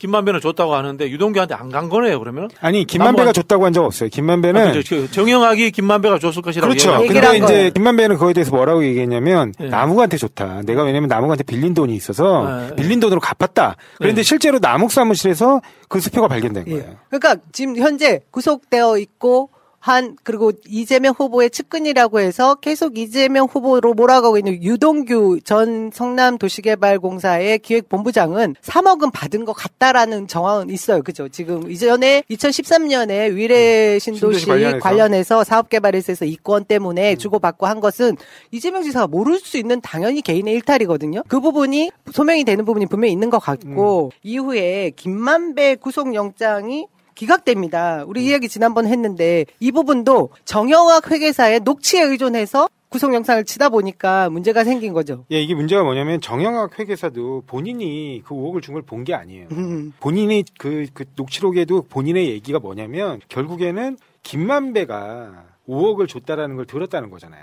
그러면 이게 이른바 전문 증거라 그래가지고 증거 가치가 굉장히 떨어지는 겁니다. 그러니까 본인도 전해 들은 거니까. 전원한 거네. 네, 전원한 거죠. 그러니까 그런 부분에 대해서는 보통은 이제 본안 형사 사건으로 들어가게 되면 증거 가치를 인정을 안 해요. 증거 능력이 없다고 봅니다. 그런데 김만배 본인이 부인하고 있었단 말이에요. 근데 결과적으로 나중에 보니까 또 수표도 경찰 압수수색 과정에서 남욱 사무실에서 발견된 게 나온 거예요. 그러면 결국에는 김만배 진술처럼 내가 남욱한테 빌린 돈을 왜냐면 김만배는 남욱한테 뇌물을 줄 이유가 없거든요. 자기도 동업자들이기 때문에. 그러니까 빌린 돈을 갚았다고 하는 말이 더 신빙성이 있는 거예요. 그러니까 기본적으로 그 5억의 토대가 무너진 겁니다. 근데 이제 나머지 3억 부분이 남는데 이 3억 부분에 대해서 이거는 김만배하고는 또 전혀 관련이 없어요. 이거는 그냥 정영학 회계사와 남욱 변호사 둘 사이의 사업이에요. 그러니까 근데 둘 다 3억을 둘이 분담해서 줬다라고 이렇게 나눠 분담해서 유동규에게 줬다라고 얘기를 하고 있기 때문에 그 부분은 인정될 가능성이 높고요. 아까도 제가 말씀드렸듯이 유동규나 그 다음에 정영학이 스스로의 범죄 사실을 인정하는 건 3억 부분입니다. 5억은 김만배가 줬다고 한 거니까. 공소시효 지난. 근데 3억. 그 둘의 그 얘기는 결국에는 공소시효가 다 지났어요. 줬다고 얘기하는 거. 그러니까 얘네들이 이런 걸 공개하는 이유가 있는 거예요. 그걸 잘 아셔야 돼요. 빠져나갈 구멍이 자기들 거는 확실한 아무 거. 문제가 안 되는 거예요. 아무 문제 안 되고 그 다음에 사실은 유동규하고도 이제는 굳이 더 이상 잘 지낼 이유가 없잖아요. 사업도 다 끝났고 거의. 그렇죠. 그러니까 그냥 그거는 다 얘기하는 거예요. 그게 진실인지 아닌지는 또 따져봐야겠지만 진실의 가능성이 저는 꽤 있다고 생각합니다. 근데 그 얘기들을 왜 하는지, 왜 이제 와서 밝히는지, 결국에 자기한테 유리한 사실들은 적극적으로 공개하거나 동업자한테 불리하고 그 다음에 자기한테 불리한 사실들은 전혀 얘기하지 않고 있을 가능성이 높다는 겁니다. 그분 얘기도 다 달라요. 지금 여기 보면 정영학은 반이라 그랬다가 또 이 사람은 또 전부라 그랬다가 저 사람은 또 아니라 그러고. 왜냐면 사실은 그 실제 소유자는요, 돈을 보면, 네. 돈을 보면 누구한테 되죠. 갔느냐. 그러니까 돈을 낸 사람도 있지만 그 이익금이 종착적으로 돌아가는 사람이 주인이거든요. 오늘 이재명 후보 얘기처럼 아니 내가 주인이었으면 내가 내 돈을 뺏어가냐. 그 그렇죠. 사람한테 왜 돈을 주냐 얘기하잖아요. 딱이죠. 얘기예요. 다시 960억을 이렇게 환수를 환수해버리잖아요. 그러니까 자기 돈을 자기가 뺏어가는 경우가 어디 있어요. 그리고 곽상도 의원은 아들한테 돈을 줄 리가 없잖아요. 결국은 그 배당금이 처음에 어쨌든 갔잖아요. 그 다음에 예를 들어 그 배당금을 누구한테 주는 거는 이 사람 주인한테 갔다 오는 거예요. 그렇잖아요. 내가 만약에 50% 지분이 있다 그러면 배당금 받을 때 가서 바로 받아와야지. 그럼요. 맞잖아요. 그럼요. 그 맞잖아요. 왜냐면 내 건데 왜 저 사람이 돈을 가져? 당장 줘야지. 근데 나중에 지금 몇 년 지났잖아요. 다 받은 다음에 가서 다는 거는 용돈을 받거나 뽀찌를 받거나 뇌물을 받는 것이지 그거를 주인이라고 할 수는 없어요. 주인이라 그러면 그 배당금을 먼저 가져가야 돼. 천하동인이나 화천대유에 이렇게 배당된 상황들을 보면은 김만배 일가족들, 김만배와 관련된 사람들이 제일 많이 가져간 거는 사실이거든요. 네. 그다음에 이제 남욱도 가져갔고 그렇죠. 정영학도 가져갔고 이 사람들이 주인인 건 사실이에요. 주인인 건 사실인데 제가 봤을 때는 이제 그분 이제 700억 이야기인데 제가 김만배라고 제가 가정을 하고 유동규 그분 700억 그렇게 이야기합니다. 엄마한테 좀 띠줘라 이 정도 수준이지. 안 그렇겠어요, 그죠? 솔직한 말로. 그런 거고 이재명 시장한테 성남시장한테 그분 700억 이런 이야기 안 합니다. 그분 정도 법조 출입하는 머니투데이에 좀 고참 기자 아닙니까? 정도 되면은 그 성남시장한테 그분 이렇게 안 합니다. 솔직히 말씀드려가지고 엄청나게 높은 사람 돼야지 그분 정도 이야기하는 거고요. 제가 봤을 때는 아마 그냥 이름만 얘기할 거예요. 응? 시장 정도. 왜냐면 그 서초동에 있는 그렇지. 그분이 알아보고 이재명 이렇게 얘기하겠죠. 단체장은 그렇죠. 아마 앞에 성도 안 붙일 성도 안 붙여요. 그게 심지어 정영학 회계사의 녹취록에 있는 내용이잖아요. 자기에게 유리하게 짜집기 된 녹취록을 가지고 지금 검찰이 수사를 한다고 하는데 거기에 그분이란 단어를 그 당시에 일개의 기초단체장 이재명 시장을 놓고 그렇게 존칭어 쓰지 않습니다. 제가 볼 때는 분명한 쩐주라고 추측을 아니요, 저는 하죠. 그렇게 생각하지 않아요. 저는 그냥 아예 실체가 없이 실체가 없을 수도 있다. 그냥 서로 비용 부풀리게 한 거예요. 그죠? 네, 나눠가야죠. 네, 왜냐하면 최대한 내가 이렇게 돈을 많이 썼으니까 이거는 비용 처리해주고 내 돈 달라 이익금. 그러니까 이익금을 공평하게 나눠가져야 되잖아요. 제가 봤을 때 이게 김만배 씨와 남욱이 주장하는 방향이 금방 조 변호사가 이야기하는 그 방향인 것 같아요. 그 중간에서 뇌물들은 줬다. 뭐 이 정도 상황인 것 같은데. 근데 여기서 이제 제가 의문이 되는 게 이건 거예요. 2016년도에 이건 사실 2018년도에 분양이 되고 돈이 어느 정도 들어오잖아요. 그죠? 네. 2016년도에 이미 곽상도 의원 후원 계좌에 후원금이 500씩 막 꼽혀. 2천만 원. 그렇죠. 그죠? 근데 이게 좀 그렇고 그다음에 이경재 변호사도 여기에 화천대유에 고문 들어오는 게 2015년부터 들어와요. 네. 이게 의문스러워요. 그러니까 제가 늘 처음부터 말씀드렸잖아요. 이 사건은 그러니까 성남시 비리가 아니고 굳이 비리를 파보면 하나은행 비리일 가능성이 굉장히 높습니다. 이 얘기를 우리가 하고 싶었어요. 그러니까, 예. 그런데 하나은행이라는 공적 은행이 어떻게 해서 뒤에 특정 금전 신탁이라고 하는 천하동인이라는 것까지 숨겨서 들어오고 화천대유의 1% 지분을 가지고는 AMC를 둘 수 있었는지에 대한 요 부분을 파야 되거든요. 그럼요. 근데 지금 많은 언론들이 기승전 이재명으로 몰고 가려고 하니까 여기 녹취록 나오고 저기 결제 서류 10번 했다고 나오고 말도 안 되는 얘기들로 계속 부풀리기를 하는 겁니다. 여러분 정확한 것은 자 성남시 개발 사업에 있어서는 결제를 한 것은 민관 합작 우리 50% 플러스 1을 가져간다라는 걸 이재명 성남시장이 그 많은 공격 국민의힘의 공격에도 무릅쓰고 이뤄낸 업적이다. 이거 정리되는 것이고 나머지 지금 등장하는 김만배, 정영학, 남욱, 유동규까지도 남은 이익금을 가지고 네가 좀 더 가져갈래, 내가 좀 더 가져갈래 하던 일들에서 어떤 불법이 생긴다고 하면 그것은 하나은행이 그러니까 자본금을 가지고 투자하면서 들어온 그 나머지 회사들과 이익금을 나눈 분배 상황에서 7천억을 투자한 하나은행이 자신들은 실제로 400억 정도밖에 이익을 안 가져가는 이 모순된 상황을 밝혀야 되는 거예요. 그러니까 제가 말씀드리고 싶은 게 뭐냐면, 그러니까 처음 설계 당시에는 성남시가 한 70%, 근데 이제 최종적으로 한 50% 됐어요. 그래가지고 50% 좀 넘게 이익을 가지고 왔는데 그냥 드라이하게 얘기하면 성남에 뜰 집은 성남시가 50% 갖고 있습니다. 그러니까 성남도시공사가. 그런데 50% 넘게 회수했어요. 했어요 거기는. 근데 뭐가 문제냐고. 근데 이제 민간이 그러면 50% 가까이 걔네들도 갖고 있어요. 그럼 걔네는 하나도 안 가져가는데 왜 50% 지분을 쥐고 있습니까? 그러면 결국에 나머지 또 한 50% 한 돈 5천억 걔네들이 가져가는 건 구조상 당연한 거예요. 그렇죠, 가져가는 거죠. 네. 근데 그 5천억 중에 그 5천억의 대부분이 왜 7% 지분을 갖고 있는 화천대유 그쪽 애들한테 다 가느냐. 그럼 그쪽이 물어봐야죠. 그러니까 하나은행은 제일 많이 투자했는데 왜 그만큼 안 갖고 가느냐. 왜 나머지 그러면 하나은행장 인사를 이재명이 합니까? 이러니까 만물창조설 나오는 거예요. SK는 지금 초기 운영비를 집어넣었는데 SK 그 동생이라는 분이 넣었는데 거기를 얼마나 배당받아 갔느냐. 이런 것들을 이제 확인을 해야 되는데 그게 확인하지 않는 거죠. 대장동에 들어온 돈이 제일 많은 걸로 보면 하나은행이 PF로 7천억 들어온 거고 그 다음에 많은 거는 이제 저축은행이 들어온 거잖아요. 1,800억이고 그렇죠. 저축은행. 그 다음에 많은 금액이 SK 돈이에요. 이제까지 그렇죠. 알려진 돈은 모르겠어요. 자기들이 어디서 더 조달했는지 모르겠지만 근데 이렇게 몇백억 단위 조달하는 거는 요거에 단 것 같아요. 왜냐하면 이게 1조 5천억 사업이었지만 요 정도면은 기본적으로 사업비는 되거든요. 그렇죠. 나머지 부당 수익이 계속 발생하기 때문에. 그러면 이제 지금 9천억 정도 되는 금액이니까 그러면 사실은 돈 들어온 사람들이 주인이에요. 돈 된 사람이 주인이잖아요. 그러니까 그 사실은 정확히 따지면 7천억 낸 사람, 1,800억 들어온 사람, 400억 끌어온 사람들이 자기 돈이 아니지만 어쨌든 끌고 왔잖아요. 그 사람들이 영향력이 있고 그 사람들이 주인이죠. 그래도 실제로 돈을 또 그 다음에 중요한 거는 돈이 어떻게 갔냐가 중요한데 아까 말씀처럼 이제 이 김만배, 남욱, 정영학 이 세 사람이 실체인데 김만배 쪽 한 사람 가져간 게 n분의 1로 보면 제일 많아요. 제일 많죠. 그 다음에 남욱, 정영학을 합치면 한 1,900억, 2,000억 정도 되지만 김만배는 자기랑 후배랑 가족이랑 가지면 그게 거의 한 1,100억 되기 때문에 사실은 이제 지분으로 따지면 남욱이 조금 더 많다고 봐야 되고 그 다음에 정영학이랑 남욱은 조금 비슷한. 근데 어쨌든 셋이 이렇게 따져보면 비슷하게 지분을 갖고 있는 그 형태가 제가 보기엔 맞아요. 아니 원래 개발 사업이라는 게 PF 하는 게 그거잖아요.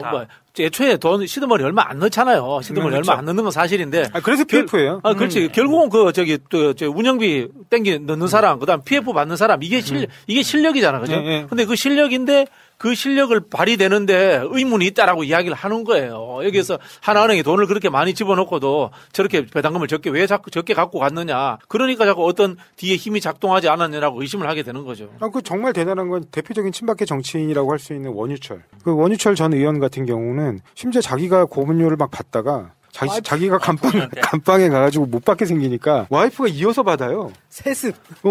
아니 이 사람들이 진짜 도대체 아무 역할을 안 하고도 이렇게 자본주의 사회에서 돈을 주는 경우가 있습니까?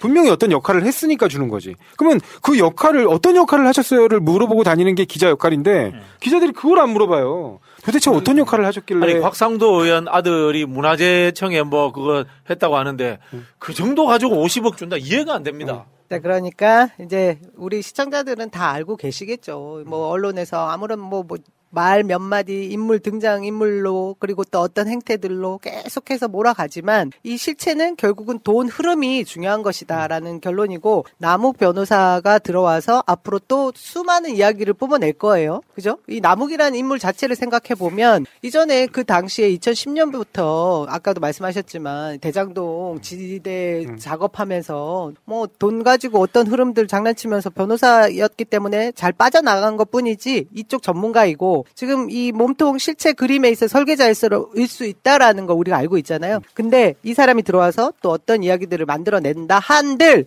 이재명 후보와는 아무런 관계가 없을 것이라는 게 우리가 결론을 내릴 것이고 정확한 수사를 해주기 위해서는 하나은행 그 컨소시엄에 참여했던 하나은행의 이 뒤에 그림들이 왜 이익금을 당신들보다 나머지 많은 참여했던 이 AMC에서 많이 가져갔는지를 밝혀라. 그것이 중요한데 거기에 항상 어른거리는 지금 특정된 한 명은 곽상도 의원이다. 심지어 의원직까지 내놨다. 그걸 수사해달라는 요구를 해야죠. 저희 업계에서 통상 이거 대출 주선 수수료를 이렇게 보통 주거든요. 대출 주선? 네, 커미션.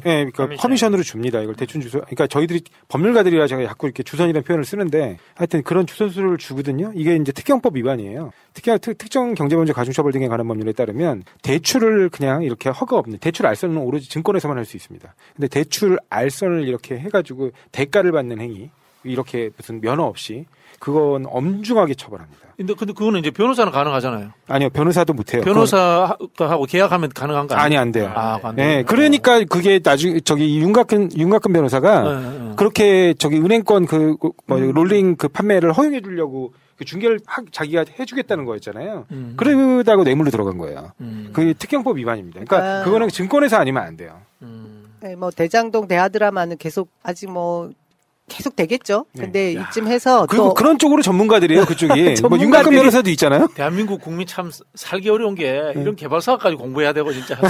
이게 보니까 초특급 에이스들이잖아. 초특급 에이스들이다 보니까. 저는 지금도 개발사업 하나 이렇게 자문을 해주고 있는 게 있는데. 이 초특급 에이스들이다 보니까 정말 뒤로 숨기고 받아서는 돈이 안 되게 봐봐요. 그때 1,800억 할 때도 10억을 받았다는 거 아니에요. 그 수수료로. 동생이. 그러면 이제 7천억이면 얼마 받았을까. 이런 거 사실 수사해야 되거든요. 그렇죠.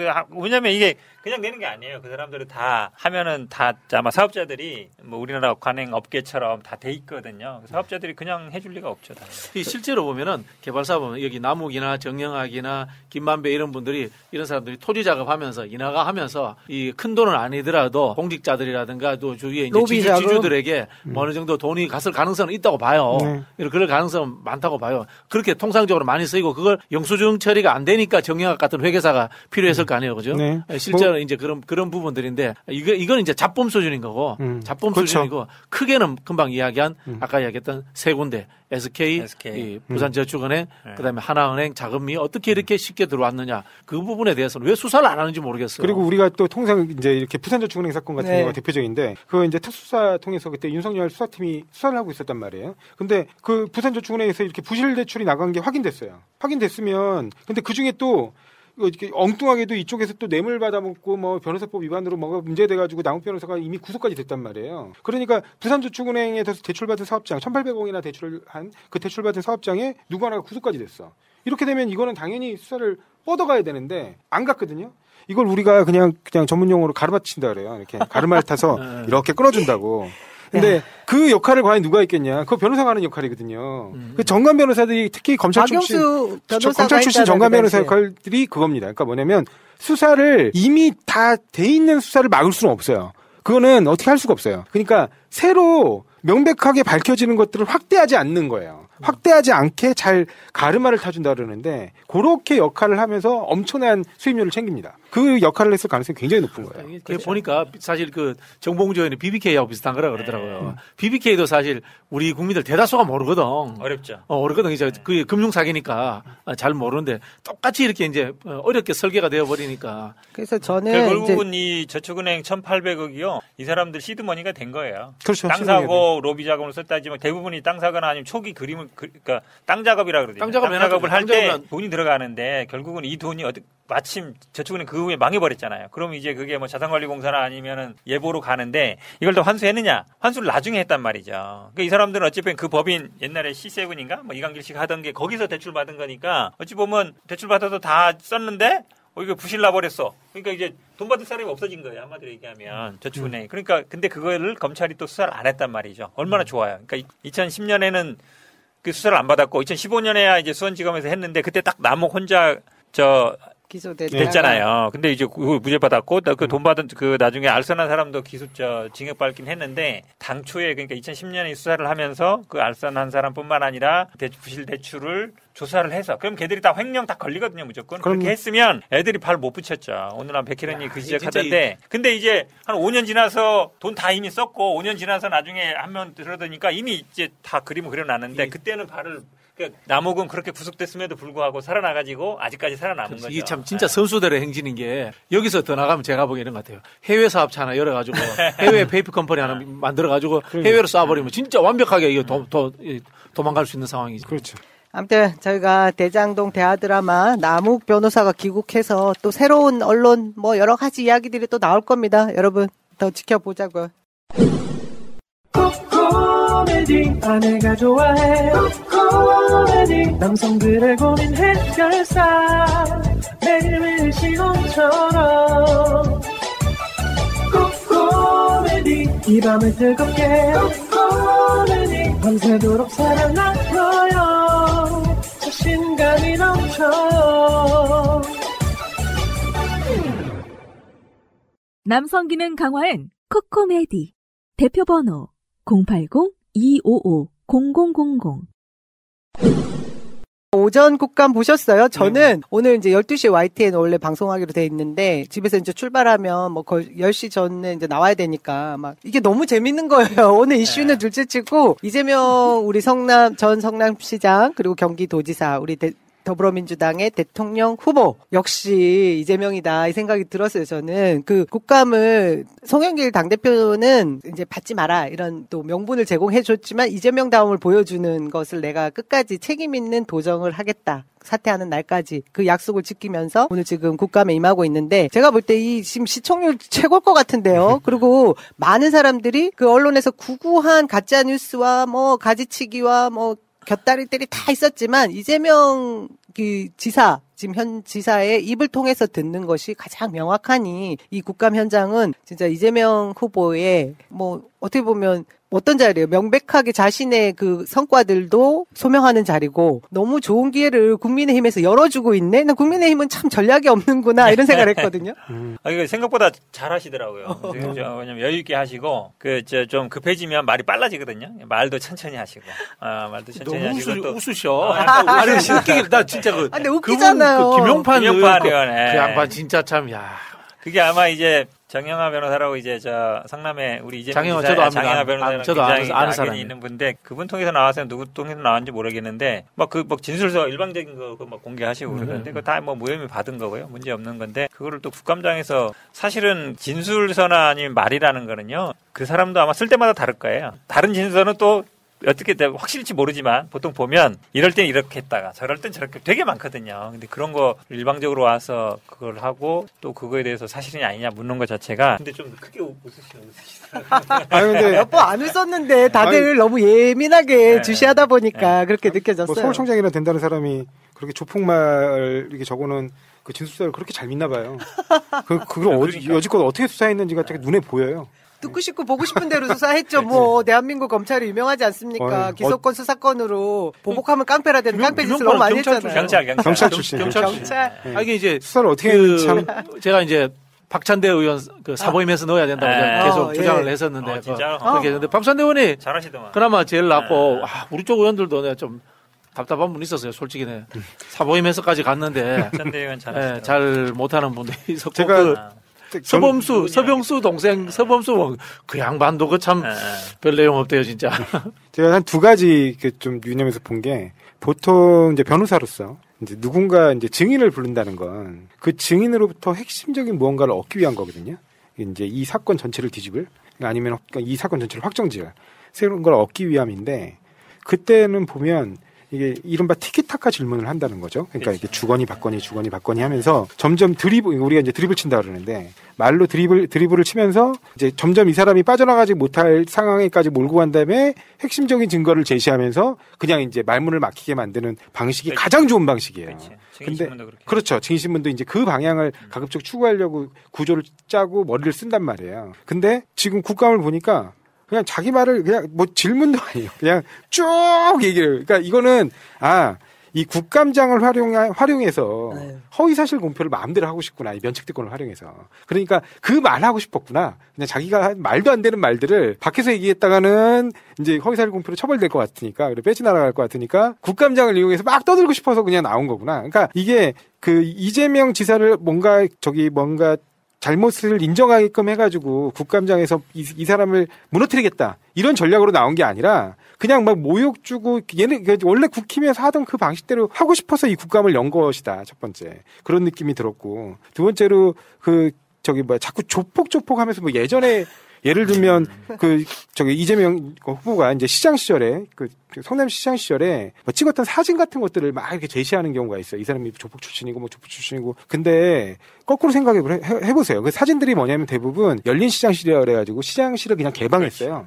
개방해가지고 이 시민들 누구나 와서 앉아서 이렇게 얘기하고 그다음에 또 시장한테 당부할 게 있으면 얘기를 해라. 그런 자리로 이 공간을 열어놓은 그러니까 누구나 출입이 왕래가 가능한 그 열린 시장실 내에서 본인 그 집무실이 아니에요. 그냥 누구나 와서 쉬라는 공간처럼 만들어 놓은 곳입니다. 거기에 와서 찍은 사진이거나 또 하나는 아니면 뭐 그런 거예요. 뭐냐면 연말 불우유 토끼 같은 거 할 때 기업인들이 와서 잔뜩 불우유 성금하고 뭐 이런 것들을 해가지고 기부하는 행사 같은 것들을 하면 단체장으로서 안 갈 수가 없어요. 왜냐면 그런 분들이 어쨌든 고맙잖아요. 근데 이분들의 출신이 어딘지 알 수도 없어요. 그냥 자기 관내에 있는 어려우신 분들을 돕겠다고 잔뜩 선물이며 현금이며 그래갖고 기부행 행사를 하는데 근데 단체장이 가서 인사도 안 한다고요? 그럼 단체장이면 누구나 합니다. 근데 그런 사진 중에 누가 조폭이 있나 보죠. 조폭 여러 기업이 있는 거. 조폭인지 아닌지 어떻게 구별해내요? 그렇죠. 그리고 그거를 구별을 해낼 이유도 없어요. 그 사람이 조폭 행동을 하러 오는 거면 당연히 같이 안 찍죠. 좋은 일, 선한 일 하러 오겠다 그래가지고 우리 관내에 있는 어려운 분들한테 도움이 된다고 하니까 시장으로서는 더 적극적으로 이런 거 동의하느라고. 그러니까 뭐 이렇게 좀 선의를 베푸는 이런 행동들을 좀 적극 권장한다는 차원에서 한 거거든요. 예를 들어 우리 이제 현근택 변호사가 유명한데 길 가는데 사람들이 사진 찍자고 하는데 그거 안 찍어줄 수 없잖아요. 그렇죠. 그 정도 유명하진 않고요. 저도 사실은 이제 요즘 언론 기사를 보면 이제 팩트 체크를 많이 하고 있는데 제일 어이없는 기사가 어제 저도 봤는데 언제 모르겠는데 아니 뭐 공사가 출자하는 법인을 설립하는 거를 SPC로 바꿨다. 그래가지고 이제 한마디로 얘기하면 민간업자가 들어올 수 있는 문을 만들어줬다. 이 얘기 하잖아요. 그래서 아이고 참 이 기자분들이 그 출자해서 만드는 법인이 결국 SPC거든요. SPC라는 게 뭐 특수 목적 법인이라는 게 보통 다 그렇게 만들어서 하거든요. 부동산 할 때는. 그래서 거기에 출자를 해서 하는 방식인데 근데 그 내용은 나중에 보니까 싹 바꿨더라고. 내용은 왜냐면 말이 안 되는 거 본인도 아니까. 그럼 이제 제목도 바꿔야 되잖아요. 네. 제목은 뭐라 그랬냐면 그렇게 바꿔가지고 민간이 들어올 수 있는 문을 열어줬다 이렇게 만들었는데 사실은 본인이 양심이 있으면 내가 뭐 기사를 내리는 게 맞고 아니면 근데 기사 바꾼 게 너무 많아요. 그래서 다 읽어봤는데 무슨 내용인지 모르겠어. 결론이 없고 제목 그대로 뒀더라고. 또 재미있는 기사가 이정보 의원이 10번 사인했다. 그러니까 10번 사인하니까 이게 뭐 배임 아니냐 책임 아니냐. 근데 거기 내용 보니까 사인한 내용이 민간업자에게 이득이 돌아가지 않도록 이게 뭐 너무 많은 이득이 너무 많이 이득이 돌아가지 않도록 해라. 그렇게 설계를 해라라고 한 거잖아요. 그걸 자표를 쓰셨더라고 또. 그러니까. 그러면 그거는 사실은 배임이 안 되는 증거거든요. 근데 기자는 마치 10번 사인했으니까 마치 배임이 지금 오늘도 보니까 계속 국민의힘 의원들이 10번 사인했다. 어느 신문이에요? 몰라, 안 해. 신문도 너무 많이 받았어요. 가짜 뉴스 차원이 아니라 그런 식의 왜곡하는 게 제일 나쁜 기자들이거든. 그러니까. 그 소송해야 된다고 봐, 진짜.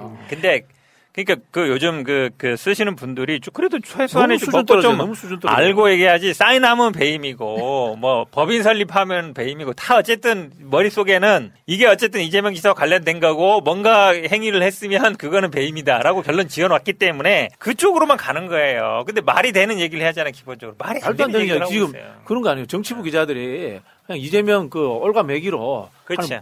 자기 회사에 부동산 기자들 있잖아. 물어보면 되거든. 물어보지도 않는 거야 그냥. 대동단결에서 제목 장사하는 거예요. 소설을 쓰고 있는데 저는 이제 중요하게 종편에서 어떤 지점을 공격하느냐를 봤어요. 봤더니 지금 말씀하신 대로 10회 이상 결제했다. 시장이 사인했다. 결제 안 하면 사업을 합니까? 그럼 누워 있습니까? 곽상도가 가서 사인합니까? 그리고 또 하나 초과 이익 환수에 대한 부분에 시작도 안 한 얘기를 삭제했다라고 말을 해요. 초과 이익 환수라는 것 자체를 두지 않은 것이 이미 그 하이 리스크 하이 리턴이라는 걸 민간 니들이 가져. 난 그 대신 5,500을 가져올 거야라고 완전 억지에 가까운 행정을 설계를 했는데 거기에 더 무엇을 두고 초과 이익을 환수하겠다라는 조항을 두겠습니까? 이런 말도 안 되는 얘기를 계속 억지 주장을 하는 거에 대해서 계속 성실하게 답해야 되는. 그리고 내가 수도권 얘기하는데 오늘 지사님도 똑같은 얘기를 하던데 아니 이미 공모지침서 나갔고 질의응답해서 사업자까지 이제 우선 협정자 선정했어요. 그러니까 계약서가 나갔어 이미 다 어쨌든 하고 이제 그거에 따라서 이제 계약을 해야 되는데 아니 5억에 하기로 다 합의했는데 나중에 6억 됐다고 6억 주세요 안 되잖아요 말이. 저는 이렇게 언론이 보도하다 보니까요 우리 나왔잖아요. 포천이라든지 아니면 구리시라든지 딜레마에 빠진 거예요. 왜냐하면 확정이익으로 가져가야 되는데 공무원들은 절대 손해가 났을 때 손해 감수해라 하면 절대 안 하거든요. 얼마 갖고 와서 대장동에서 잘했다 그래가지고 확정이익 최대한 가져오고 나중에 나는 건 니네 알아서 해라. 손해 나든 니네 감수하고. 근데 지금 이 이익이 초과 이익이 나면 그걸 나눠야 된다 그러니까 민간에서는 당연히 그 손해 나면 니네 손해 감수해. 분양 안 되면 니네가 책임져. 이러고 있을 거 아니에요. 그러니까 다들 이제 어쩌지 못하는 거예요. 왜냐면 그렇게 책임져주면 그 대출 PF 이자의 금리도 낮아집니다. 왜냐면 당연하죠. 자력이 우수한 이제 그 지자체에서 책임을 지기 때문에 당연히 조달 금리도 싸져요. 오늘 정의당 우리 그 의원이 진짜 국민의힘의 논리 그대로. 조중동 원리 그대로 왜 지금 사후적인 얘기를 하는 거죠. 전체적으로 설계를 잘못한 책임이 당신에게 있는 거 맞냐 아니냐 묻고 그런 다음에 이 초과 이익 엄청난 이익들을 민간이 가져가게 했으니 당신 잘못이야 이렇게 지금 주장을 하는 거예요. 부동산이라도 이런 게 뭔지도 모를 거예요. 그러면 저는 그 얘기를 묻고 싶어요. 진짜 이재명 후보 또 지사님도 계속 그 얘기를 하셨지만 100% 공공에 가져갔다면 이 정말 조 단위의 이익을 다 그들에게 줬을 텐데 그것에 대해서는 정말 이 부분에 대해서 어떻게 얘기할 거냐.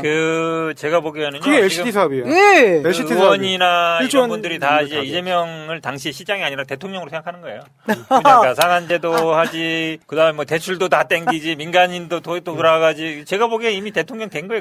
하나은행 니네는 이까지 가지 마. 뭐 이런. 그때도 대통령이고 지금도 대통령이에요. 그리고 예언자 겸 만물 창조. 할 수 있는 능력자로 보더라고요. 법에 돼 있고 법을 어떻게 바꿔요? 아니 박수영 의원은 뭐 그러던데 뭐 사면시키지 말라고 그래서 사면은 안 시킬 거라고. 분양가 상한제 얘기가 우리가 이길 거라고 우리가 이길 거라고 생각하시나 봐요. 그 박수영 의원의 유도 신문은 뭐였냐면 김만배든 지금 화천 대유학 관계에 있어서 어떤 누군가가 유동규도 마찬가지고 그런 사람들이 지금 실형을 받게 되면 당신이 사면 안 시켜주겠지라고 하는 유도신문을 받은 다음에 이 사람들이 지금 자신에게 불리한 증언을 하지 않는 부분을 약간 짓누르기 위한 장치였던 거라고 전 봐져요.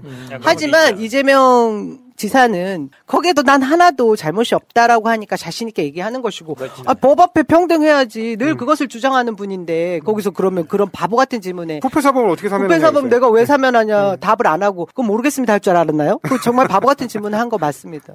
아니 뭐 이미 대통령 되셨다고 생각하는 것 같아요 걔네들도. 아니 2016년부터 대통령, 15년부터 대통령이었어요. 대출도 다 하고 거기 민간 사업자도 다 조정하고, 그리고 다 분양가 상한제면 사실 그때 성남도시공사는 처음 만들어가지고요 50억인가밖에 안 됐어요 자본금이. 그럼 할 수 있는 사업이 한 200억, 400억밖에 안 돼요. 근데 다 공공으로 또 뭐 주택공사 했으면 했겠죠. 주택공사를 좌지우지할 수 있었으면. 그래서 이분들이 이재명 만물 창조설을 떠나가지고 거의 신처럼 생기지 않나. 거의 대통령 인정해주는 것 같아서 저는 오늘 국감 보면서 이분들도 거의 이제 이재명 대통령으로 인정해 주는 거나 이런 생각이 들더라고요. 또 하나 있어요. 이제 그 여러 종편이나 메이저 언론들이 갈라치기 하고 싶어서 과연 오늘 국힘에 민주당에 있지만 이낙연 후보 측에 있었던 우리 김철민 의원이나 뭐 양기대 의원이나 뭐 이런 분들이 오늘 오영훈 의원이나 국감에 와서 과연 이재명 지사에게 유리한 질문을 할 것인가, 뭐 그렇지 않을 것인가에 대한 얘기들을 많이 하더라고요. 근데 실상 그들은 그런 걸 노렸겠죠. 원했겠죠. 하지만 오늘 저는 이 국감을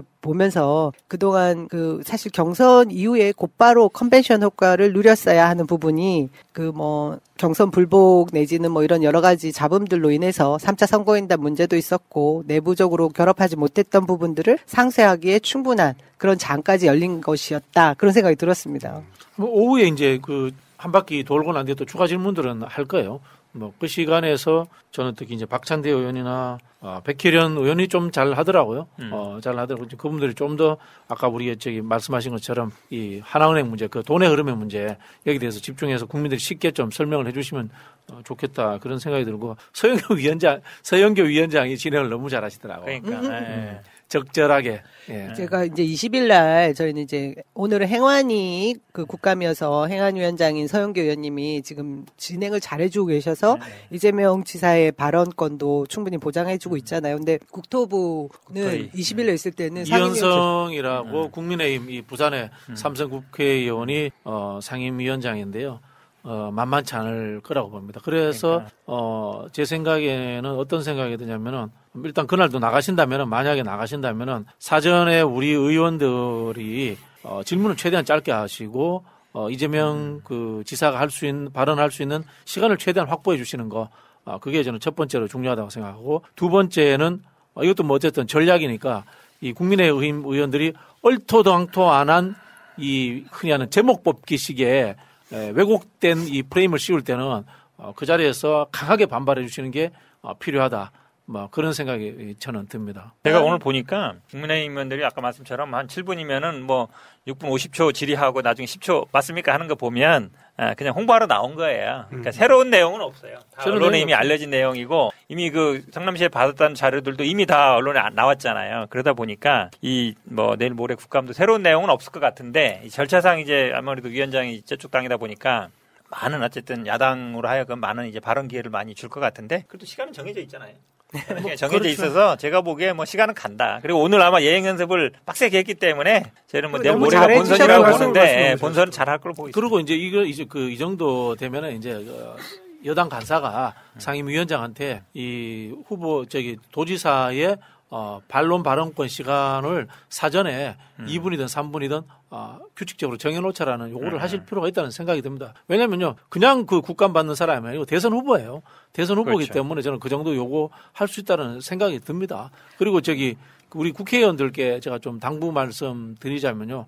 앞에서 말씀드린 것처럼 이재명 후보의 시간을 충분히 보장해 준 것과 동시에 우리 후보가 부당하게 공격받는다라는 생각이 들 때는 과감하게 의사진행 반론이라든가 상임위원장에게 강력한 항의를 해야 됩니다. 네. 저는 또 요거 하나 보면서요. 저도 뭐 방송 토론 쫙 관여하고 있으니까 이제 본선 가면 분명히 이제 나올 내용들이거든요. 다. 그러니까 본선의 방송 토론 그냥 연습한다. 근데 이제 방송 토론할 때보다 청문회다. 잘하시잖아요. 네. 어쨌든 잘하고 있어서 저는 사실은 본선 갔을 때 누가 나와도 이 의원들만큼 할 만한 후보가 별로 없어요. 그렇죠. 후보나 뭐 윤석열 후보가 아마 이 정도 화력 절대 안 되거든요.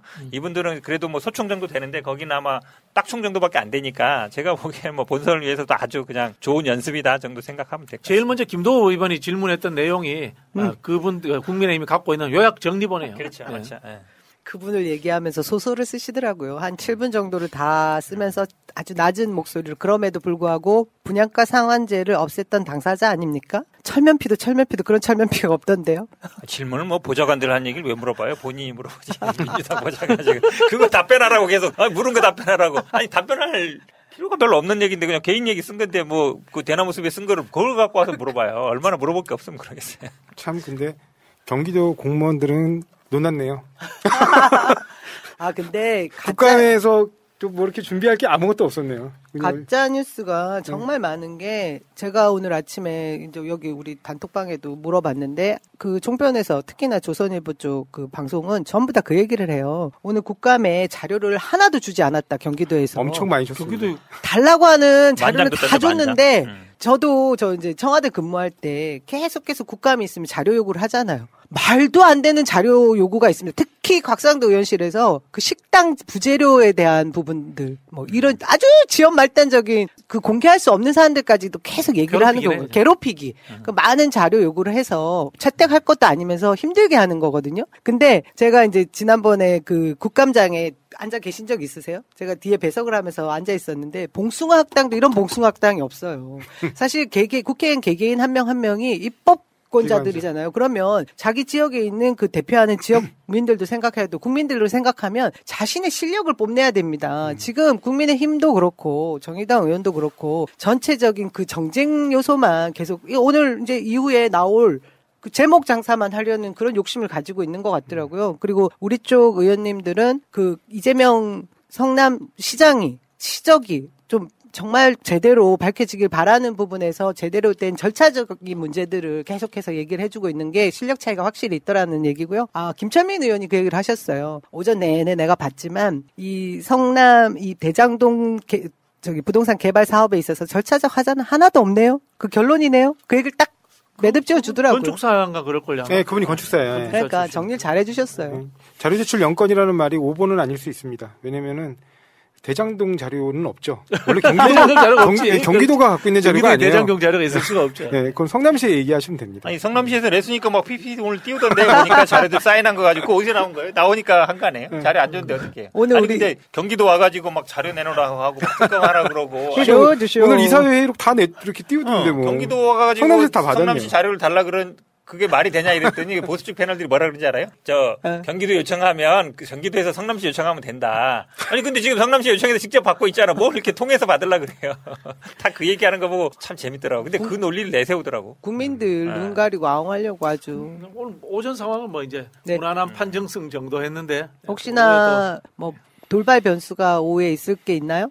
뭐 특별히 없을 것 같아요. 아니, 오늘 너무나 명확한 막 화나는 얘기 나왔을 때 웃는 거 보니까 사실은 제일 걱정하는 게 이제 욱 할까봐 이제 뭐 좀 승질낼까봐 이런데. 아니, 원래 욱 잘 안 해요. 잘 안 해요. 오늘 보니까 남들이 오해하고 욱 잘 하시는 게 아니고 이제 개그 멘트 치는 거 좋아하시거든요. 아니 지난번에 그 토론회 때 뭐 내릴까요 이래가지고 그것 때문에 큰일 났잖아요. 그래가지고 그거 잘하신 것 같은데 저는. 그것도 제가 봤을 때 욱한 게 아니고 개그였을 거예요. 개그야.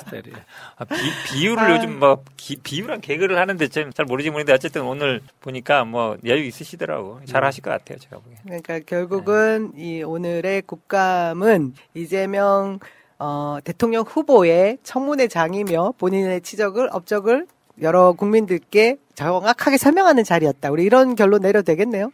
아유, 오전에 잘하셨습니다. 아주 잘하셨습니다. 예, 뭐 계속 잘하실 걸로 보고요. 사람들이 이제 태도로 기억을 다 하고 이미지로 남는다라는 얘기를 했는데 그러고 말고 할 것도 없고 늘 이재명 지사는 그 자리에 계셨습니다. 늘 그 모습 그대로였고요. 그리고 좀 더 애써주시는 건 아까 말씀하신 대로 뭐 좀 지겨운 말에 대한 거 더 이상 반박하지 않으시고 이제 아무리 봐도 좀 더 겸손한 자세, 저 자세로 나가신 건 맞는 것 같죠? 네. 이대로 해주시면, 아까 우리 시청자분 중에서 추 대통령 당선 뭐 이런 말씀 해주셨는데, 참 앞으로 남은 그래도 이 선거 운동 기간이 굉장히 길게 남아 있습니다. 그래서 지사직을 언제 이제 내려놓으시냐, 그리고 그 이후에 우리 모두가 원팀이 돼서 얼마나 민주당의 승리를 위해서 다 같이 합심하느냐가 관건인 것 같거든요. 이 정도로 마무리할까요? 네, 끝으로 해주실 말씀 없으세요? 네, 없습니다. 그럼 우리 또 이제 외칠 구호를 또 외치고 마무리해야 되겠죠? 네. 여러분, 오후 국감도 뭐 많이들 시청해 주실 걸로 알고요. 저도 빨리 보고 싶네요, 더. 이것으로 마치도록 하겠습니다. 늘 기호 1번만 할 정당이 있습니다. 2016년부터 시작된 기호 1번은 2030년, 2040년, 2050년, 2060년, 2070년, 2080년, 2090년, 2100년에도 계속될 것입니다. 1번 민주당의 연속 집권을 위한 연구 공부 방송, 1번 민주당의 연구 집권을 위한 서동요 방송, 정치 1번과 71회 방송 모두 마치겠습니다. 고맙습니다. 감사합니다.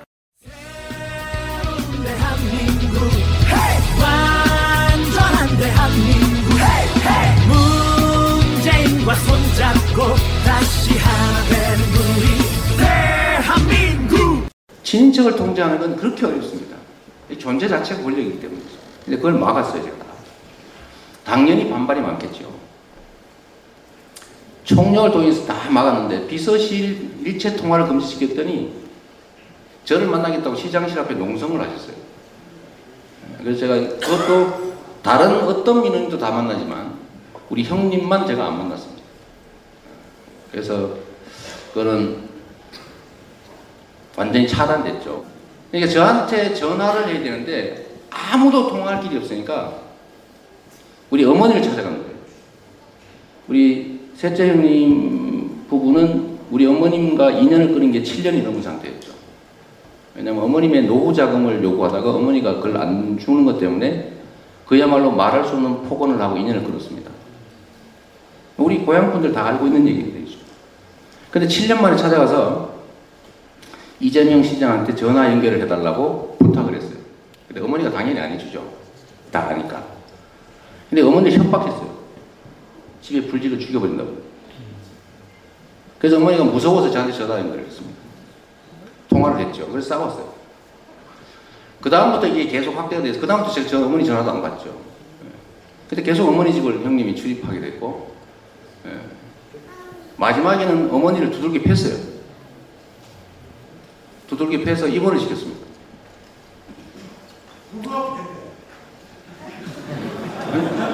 또 해놨어. 뭐 재밌네. 자, 어머니를 두들겨 패서 어머니가 입원을 했어요.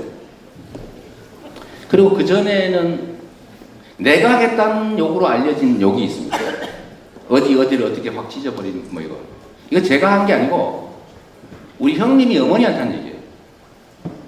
우리 형님이 내가 나온 무슨 뭐 구멍을 뭐 칼로 뭐 쑤셔서 어쩌고 이런 얘기들을 했죠. 우리 형수는 뭐 그런 우아한 철학적 표현들을 시집 식구가 이해 못한다고 약 올렸죠. 근데 그러고 난 다음에 결국은 어머니를 집을 찾아가서 부부가 어머니를 두들겨 팼죠. 그리고 어머니는 맞아서 입원했고 그걸 말리던 우리 여동생 아까 죽었다는 청소 환경미화한 여동생을 두들겨 패가지고 피투성이로 만들었죠. 집안 살림은 다 부셔졌고 그거를 저희가 연락을 받고 형제들이 다 모였습니다. 모여서 어머니가 입원을 했기 때문에 경찰에 신고를 했죠. 어머니가. 그래서 형이 잡혀갔어요. 때리고. 경찰에 잡혀가서 밤 12시까지 수사를 받았고 이제 나왔는데 저희 형제들이 술을 마시고 있다가 나왔다는 얘기를 경찰에 전해 듣고 당연히 화가 머리끝까지 치밀었죠. 그래서 형제들 간에 전화를 하면서 싸웠어요. 어떻게 부모를 때릴 수 있냐. 어떻게 동생들 그렇게 패가지고 그래 만들 수가 있냐. 그런데 그런 걸 하다가 전화를 바꿔주니만이 뭐 어머니를 뭐 무고죄로 뭐 어떻게 하느니 막 이러니까 또 화가 나지 않겠어요? 지금도 그렇게 주장해요. 어머니가 자기를 무고했다고 주장하고 어머니를 고소한다고 계속 그러고 있습니다. 그래서 그날 밤에 싸운 얘기들 중에 일부가 다 녹음을 했는데 그 중에 일부죠. 그 중에 일부를 인터넷에다 공개를 한 거예요. 이재명이 형님한테 욕을 하는 나쁜 사람이다. 지금은 박사모 성남 지부장을 하십니다. 그리고 목표는 이재명을 상대하기 위해서 형수가 대선에 출마를 하겠다고 하고 박사모 활동 열심히 하세요. 지금 그거 가면 그 박사모들 왜 탄핵 반대 운동하면 거기서 꼭 연설하십니다. 연설 영상도 있어요. 한번 보세요. 한번 보시고 결국 그 일은 뭐 그렇게 된 거죠. 그래서 제가 뭐 폭언한 사실을 인정한다. 뭐 욕했어요. 근데 지금 저기 찍고 계신 분이 기대하는 것처럼 그 험악한 욕은 내가 한 게 아니고 형님 부부가 하는 욕입니다. 그래서 전화에다 제가 그걸 따졌죠. 당신 아들이 당신한테 이렇게 얘기하면 좋겠냐. 당신의 오빠가 친정 엄마한테 이렇게 당신들이 한 말처럼 그런 식의 표현하면 좋겠냐고 제가 물어보면 항의를 했어요. 근데 그거를 그런 말을 제가 한 걸로 만들었거든요.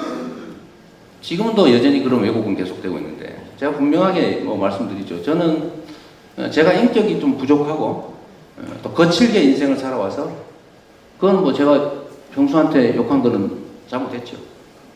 공직자라는 이유로 어머니가 맞아서 입원하고 집안 살림 다 부셔지고 여동생은 맞아서 피 흘리고 그러고 있는 상황에서도 평정을 유지하면서 형님 왜 그러셨습니까? 그러시면 아니 되시지요. 라고 했어야죠, 제가. 네.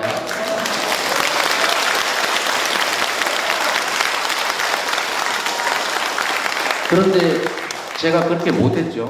인격이 부족하니까. 제가 수양이 많이 부족하죠. 그러나 저는 우리 7남매 키우느라고 그 젊은 시절에 막걸리, 안방에서 막걸리 파셨거든요. 밀주지 만들어서. 희롱당하시면서. 제가 그 장면을 보고 자랐죠. 약장사 하셨고, 성남으로 온 다음에는 먹고 살겠다고 그 젊은 나이에 그 어린 여동생 데리고 둘이서 상대원 시장의 화장실 앞에 화장실 요금 받는 일을 하셨습니다. 여러분 하실 수 있겠어요? 우리 여기 계신 여성분들? 남의 화장실 앞에 남자들한테 대변은 20원, 소변은 10원 분리해서 돈 받고 그 앞에서 화장실 청소하면서 할 수 있겠습니까? 그렇게 사신 분이거든요. 그렇게 우리 형제 키운 분이고 평생 고생하시다가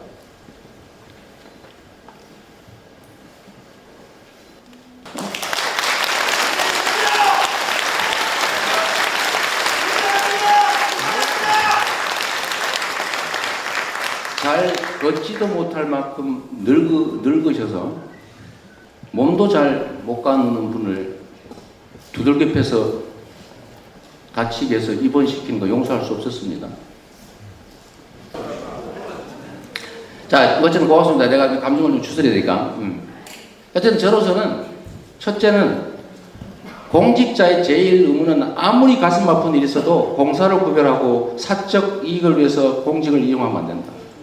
어떤 경우에도. 내가 이거 간단히 막을 수 있었습니다. 들어주면 돼요. 형님이 원하는 거 들어줬으면 이런 일 안 생깁니다. 그리고 싸움 후에도 형님 뭐가 필요하십니까? 이렇게 하세요. 했으면 이 일 다 묻혔을 겁니다. 저는 그렇게 할 수 없었어요. 두 번째로는 이유가 어떻든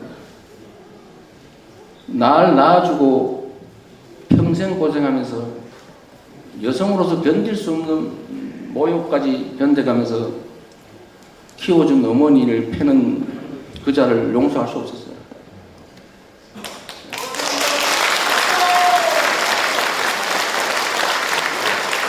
그러나 내가 앞으로는 조심해야죠. 조심하는데 정말 다시 어머니를 두들겨 패면 그 정말 어디를 칼로 쑤셔서 어떻게 하겠다는 이런 폭언을, 패륜적 폭언을 퍼부으면 내가 참을 수 있을지는 아직 자신은 없습니다. 그러니까 노력은 해야죠.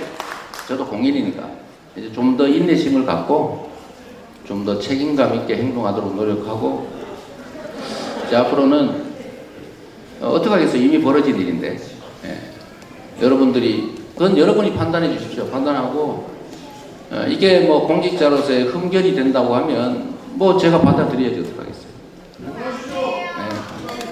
또 한편으로